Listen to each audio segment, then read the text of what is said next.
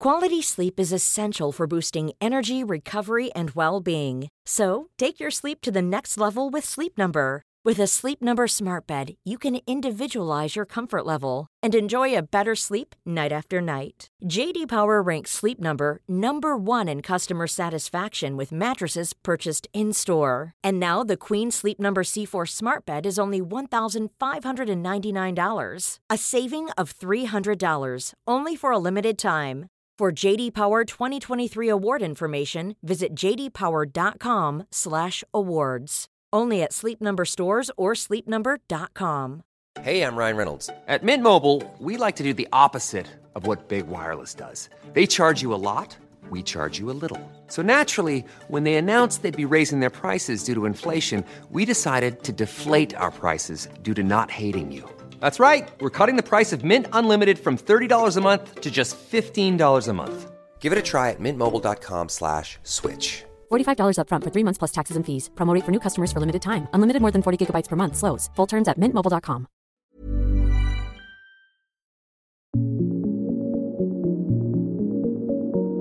Hello and welcome, fellow time travellers. Well, here we are, at the end of our first journey together, and I stress our first journey. That's episode 100, the last in the season, if we were a box set.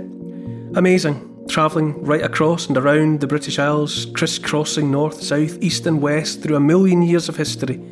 Quite a journey, really, and all of it packaged up in what looks from space like a fairly small plot of dry land. I hope you've enjoyed it. I have. I love talking about this place. And for the last 2 years, got Paul and I through lockdown and beyond. That's how it started. But now that we've got it up and running, we propose to continue. Lots of time and effort, but I have to say what's made it all worthwhile is having you along for the listen. So a huge thanks, the biggest thanks possible to everyone who's been with Paul and I as we have contemplated our love for the British Isles. It would have been pretty lonely without you. I think we'd still have done it though, but it would have been lonely. So thank you.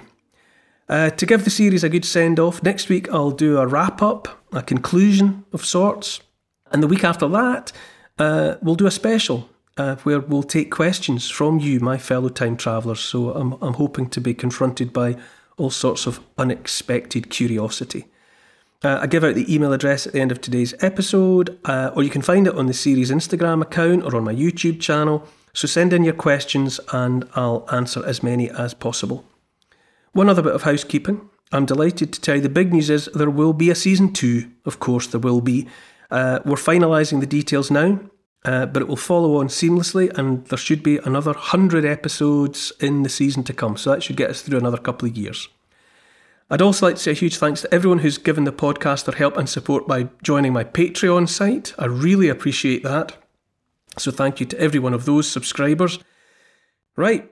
Back to today, fanfare and drum roll please. It's the final stop on my love letter to the British Isles. So, for one last time, for the moment, cue the music.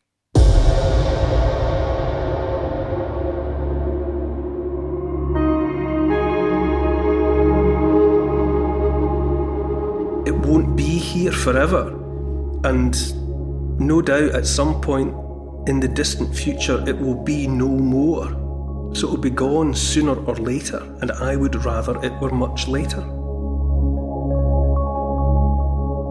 In this episode, we're walking along a wind-blown, storm-washed shingle headland that's full of sky and sound and that has left a permanent mark on me. Like all the places in my love letter to the British Isles, it's somewhere that has seeped into my very soul. Artists, photographers, dog walkers and pop stars, birdwatchers, fishermen and people like you and me all come here seeking inspiration, peace or just their supper. A fragile feeling place full of beauty that's a reminder of where we stand in the world. Like the British Isles themselves, we are all at nature's mercy. I'm stepping out across Britain to discover 100 remarkable places that have shaped you, me and the whole world. I'm Neil Oliver, and this is my love letter to the British Isles.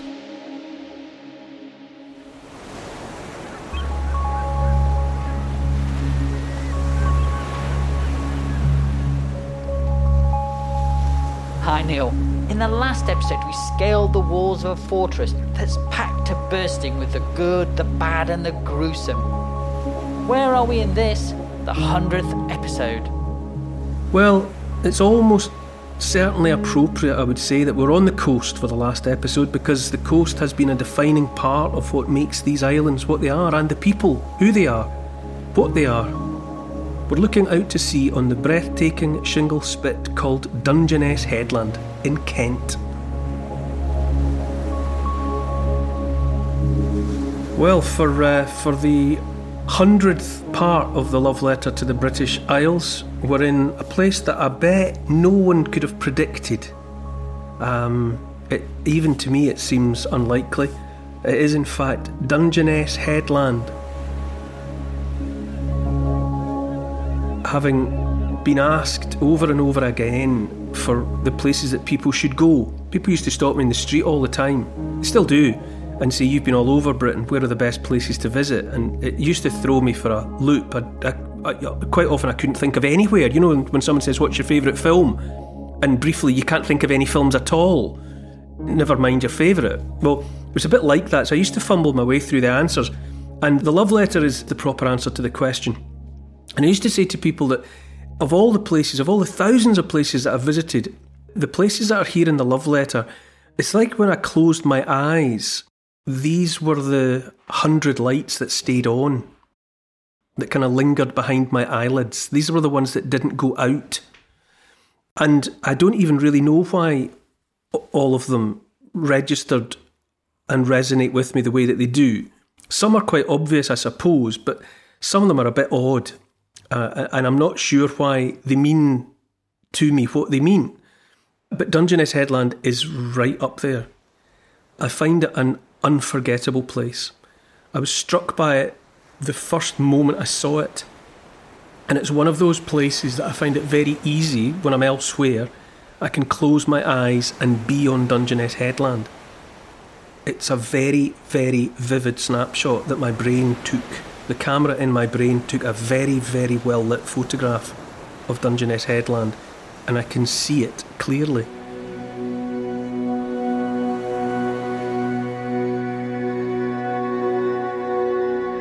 I've said it before and I'll say it again. I suppose people often feel about their homeland the way that I do, which is to say that the most unforgettable places in the British archipelago are to me the most unforgettable places, full stop. There are places, many places around the world that I've seen that are unforgettable, but none of them eclipse my most unforgettable places in the British archipelago. Perhaps it's because I've seen lots of them multiple times, and so they're more deeply engraved, I suppose. They're more ingrained in me.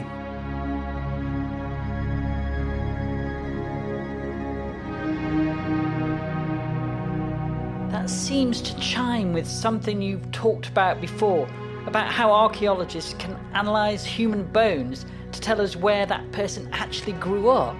Yes, that's right. Teeth, actually. It's teeth that do the magic. Tooth enamel, your teeth grow in your jawbone. You know, even while you're a child with baby teeth, your adult teeth are forming. Your teeth are in you for quite a long time before they emerge. Your baby teeth too. I mean, most people are born toothless, and their first set of teeth come through, and then the second set of teeth come through behind. So your tooth enamel has quite a long time to develop in you, inside you.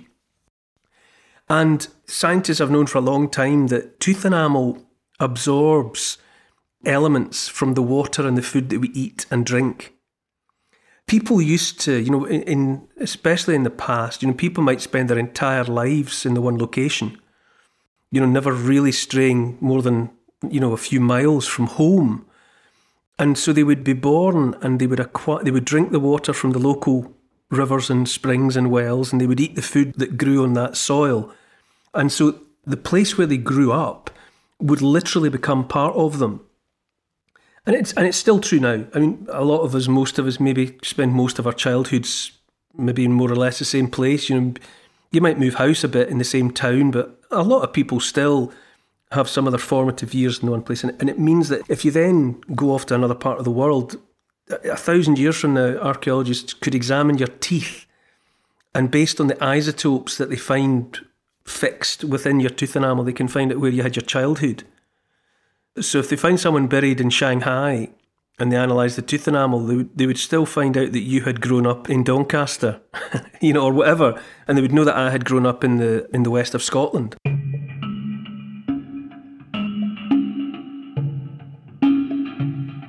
We always think of the places where we live moulding us, our psyches, souls, minds, spirits, all that stuff. But it's fascinating to think that it's also physically changing us too. Yeah, you actually become, you are made of the place where you grow up. It literally becomes part of you.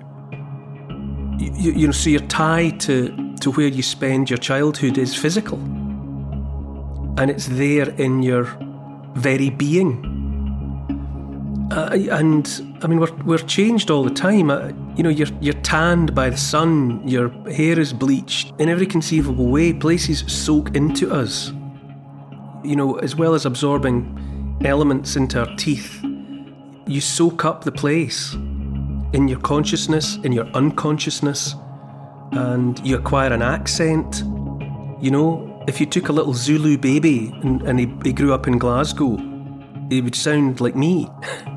And likewise, somebody born in New York City but magicked away to Beijing would grow up, with that sound. It's a fascinating thing that every baby's born able to make all the sounds that are required by every language on earth. And in that babbling period that babies go through before they learn to speak, they make all the necessary sounds. It's just that as you grow up, wherever you grow up, and you learn the language of your mother tongue, all the unnecessary sounds fall away from you. But there's this brief period when you could be anyone. You could make the right sounds to make any language. We come with this very open source tabula rasa ability to be made by the people we grow up among, the sounds that we hear, and also we acquire the stuff of the food that we eat and the liquids that we drink. We are made of home. So that feeling that people feel for home, some of it's psychological, but some of it is physical, which I think is quite lovely, actually. As your life goes on, some places get to you later. All the time. 100-year-old woman turning up somewhere for the first time in a new place, it could make an indelible impression on her. You've always got that facility to be affected by a place or not. And some places just get to us and others don't. And it's a strange, very personal, eclectic thing. You and I could go and visit some location this afternoon previously unknown to both of us, and I might be changed by it forever, and for you it might be somewhere unremarkable, or vice versa. It just depends on each one of us. The Celtic tradition is that there are thin places in the landscape, and by which they mean that the separation between this world and the next is thin.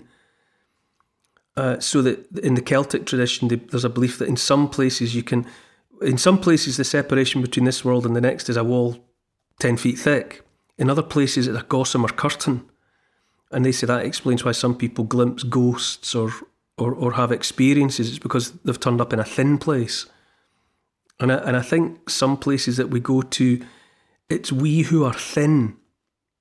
Some places just get through our skin and become part of us. In other places, we're impervious to. It's just part of the human condition.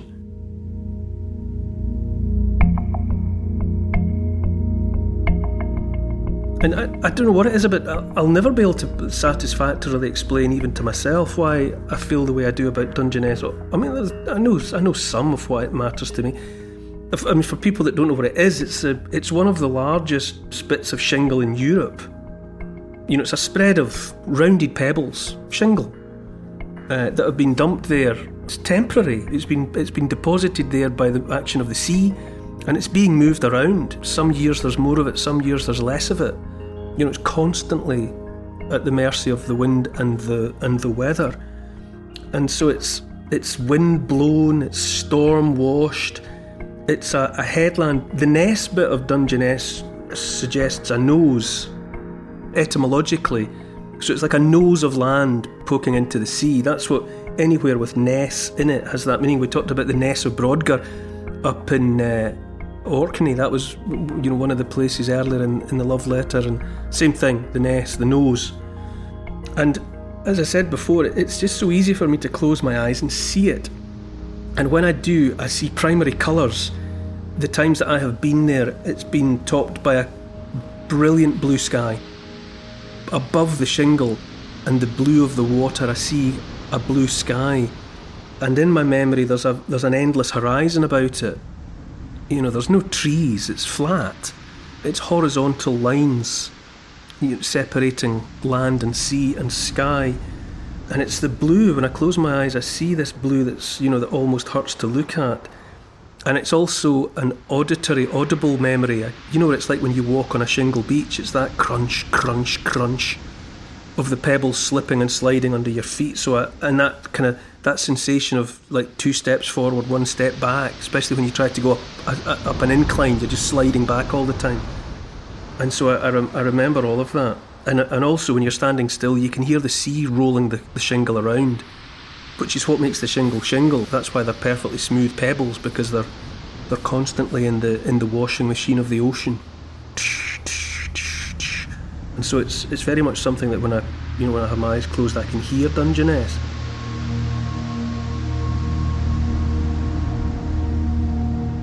The people that live there, and there are people who live there, it's called the Ness. That's the shorthand for it. It's a site of special scientific interest, a SSSI, as the scientific types call it, because of its geomorphology, the landform itself, but also because of the very varied plant and animal life. At first sight, like you watch a David Attenborough documentary about a desert, and at first glance it looks like sterile. But then when you look closer, it's actually alive. It's thick with life, some of these places in the most unexpected ways. Well, likewise, you look at Dungeness at first and it looks like what it is, which is an expanse of pebbles. It's actually an incredibly rich environment. More than 600 plant species are growing there, and that's a third of all the plant species that are found anywhere in the British archipelago. A third of all of it is represented there on Dungeness.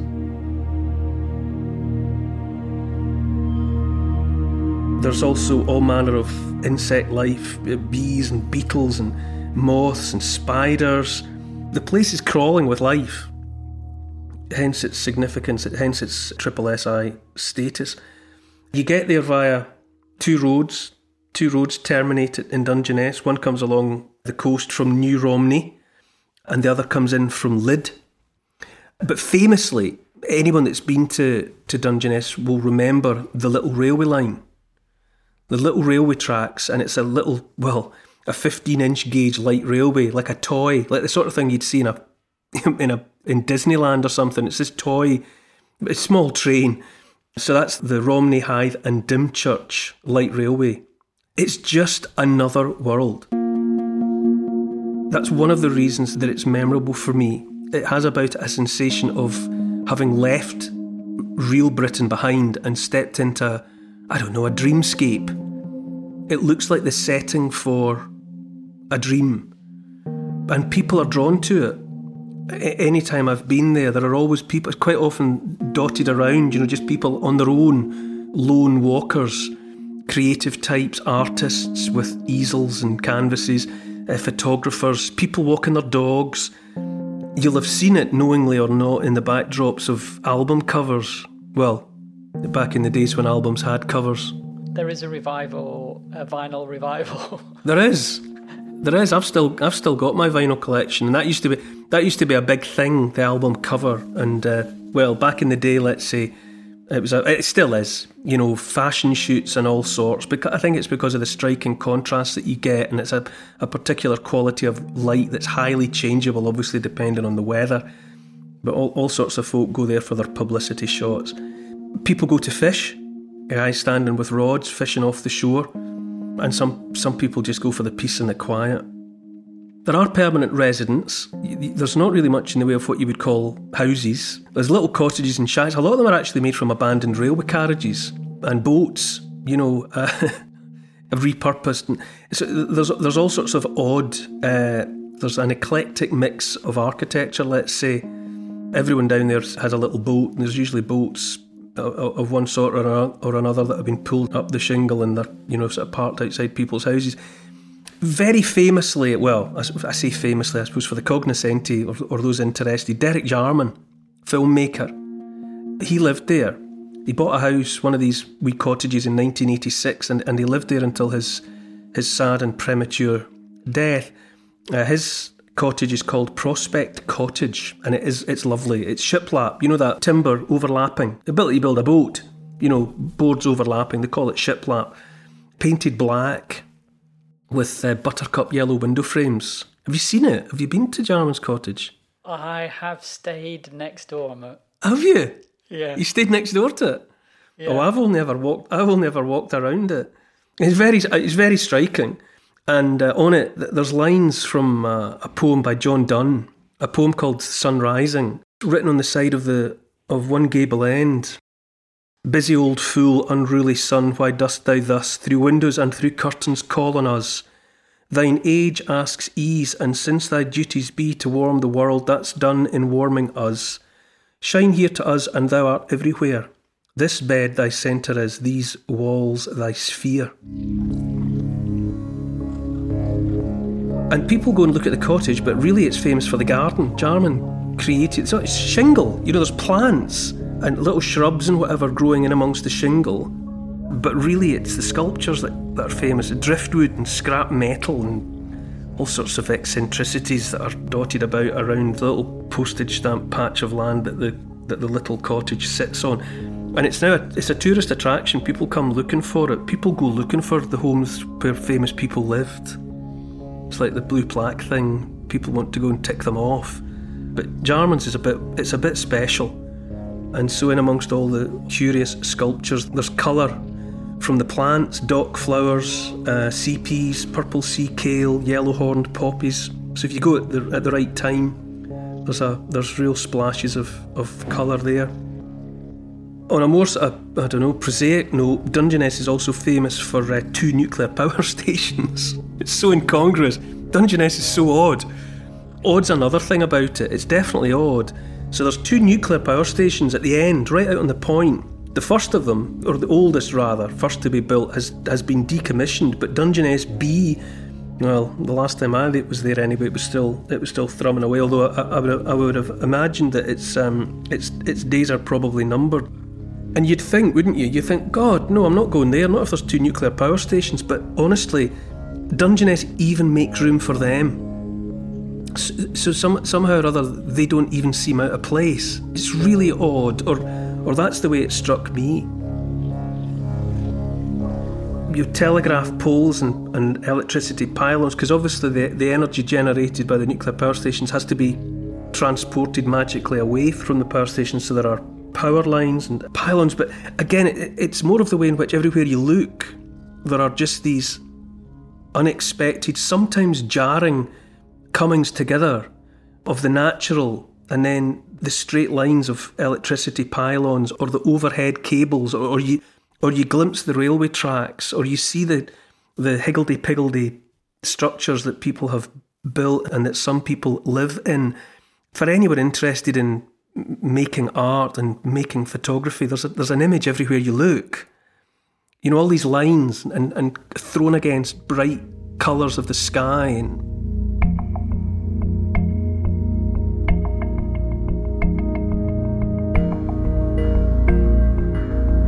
all in all, there's this feeling of fragility about the Ness.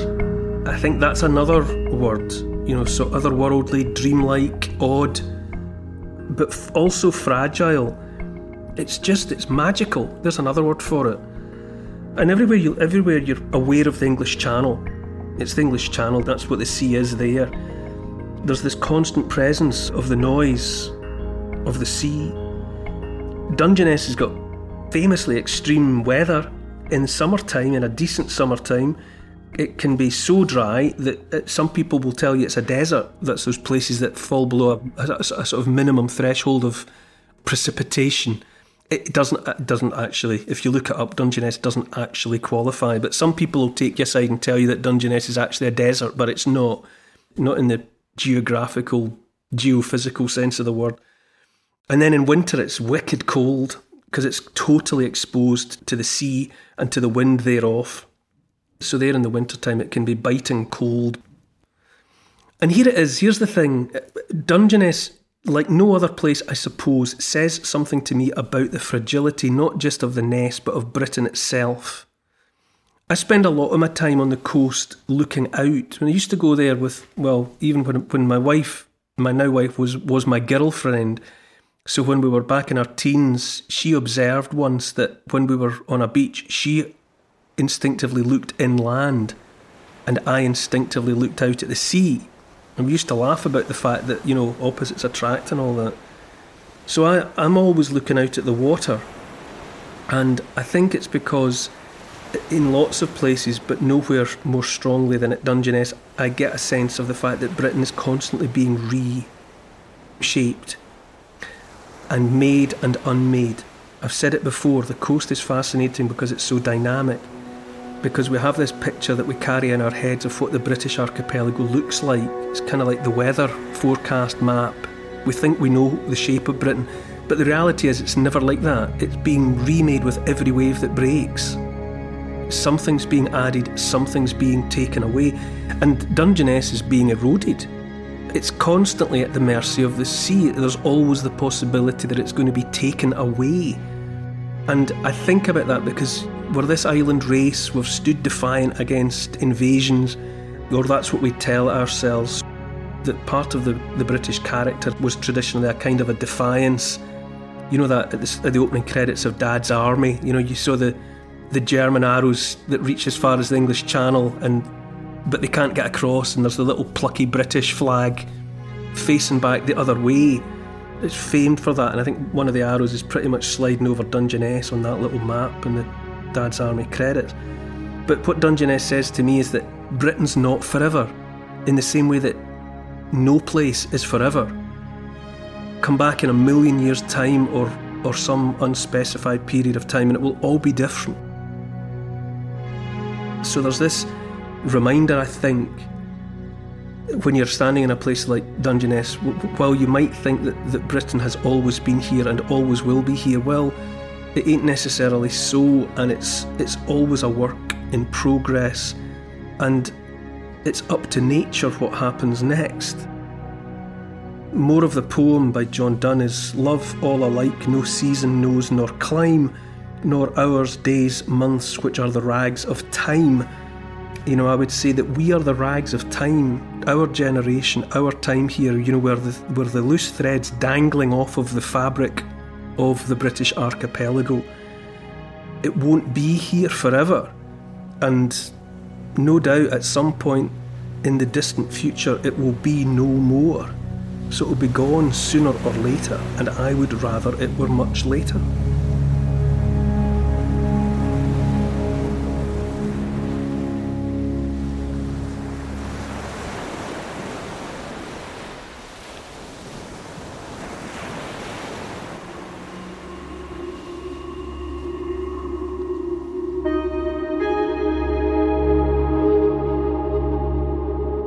Next week I'll be drawing all the themes of the series and its 1,000,000 years of history together.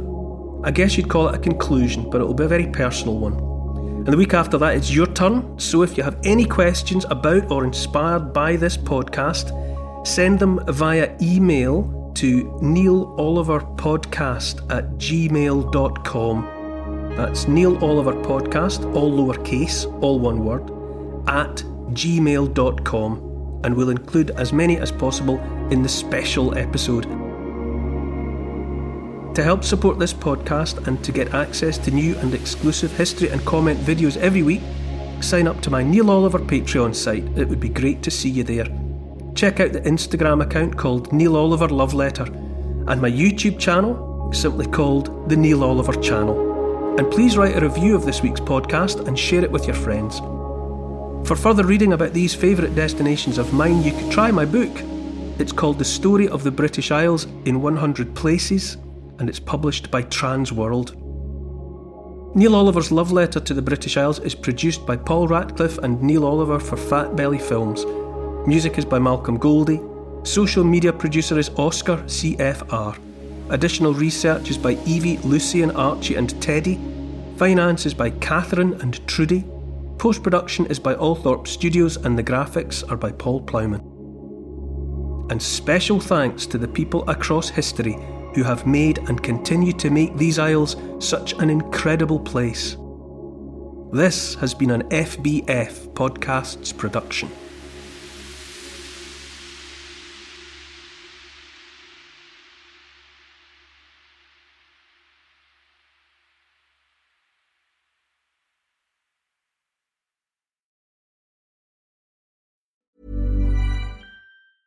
A new year is full of surprises, but one thing is always predictable. Postage costs go up. Stamps.com gives you crazy discounts of up to 89% off USPS and UPS services. So when postage goes up, your business will barely notice the change. Stamps.com is like your own personal post office, wherever you are. You can even take care of orders on the go with the mobile app. No lines, no traffic, no waiting. Schedule package pickups, automatically find the cheapest and fastest shipping options, and seamlessly connect with every major marketplace and shopping cart. There's even a supply store where you can stock up on mailing supplies, labels, even printers. Stamps.com has been indispensable for over 1 million businesses just like yours. All you need is a computer or phone and printer. Take a chunk out of your mailing and shipping costs this year with Stamps.com. Sign up with promo code PROGRAM for a special offer that includes a 4-week trial, plus free postage and a free digital scale. No long-term commitments or contracts.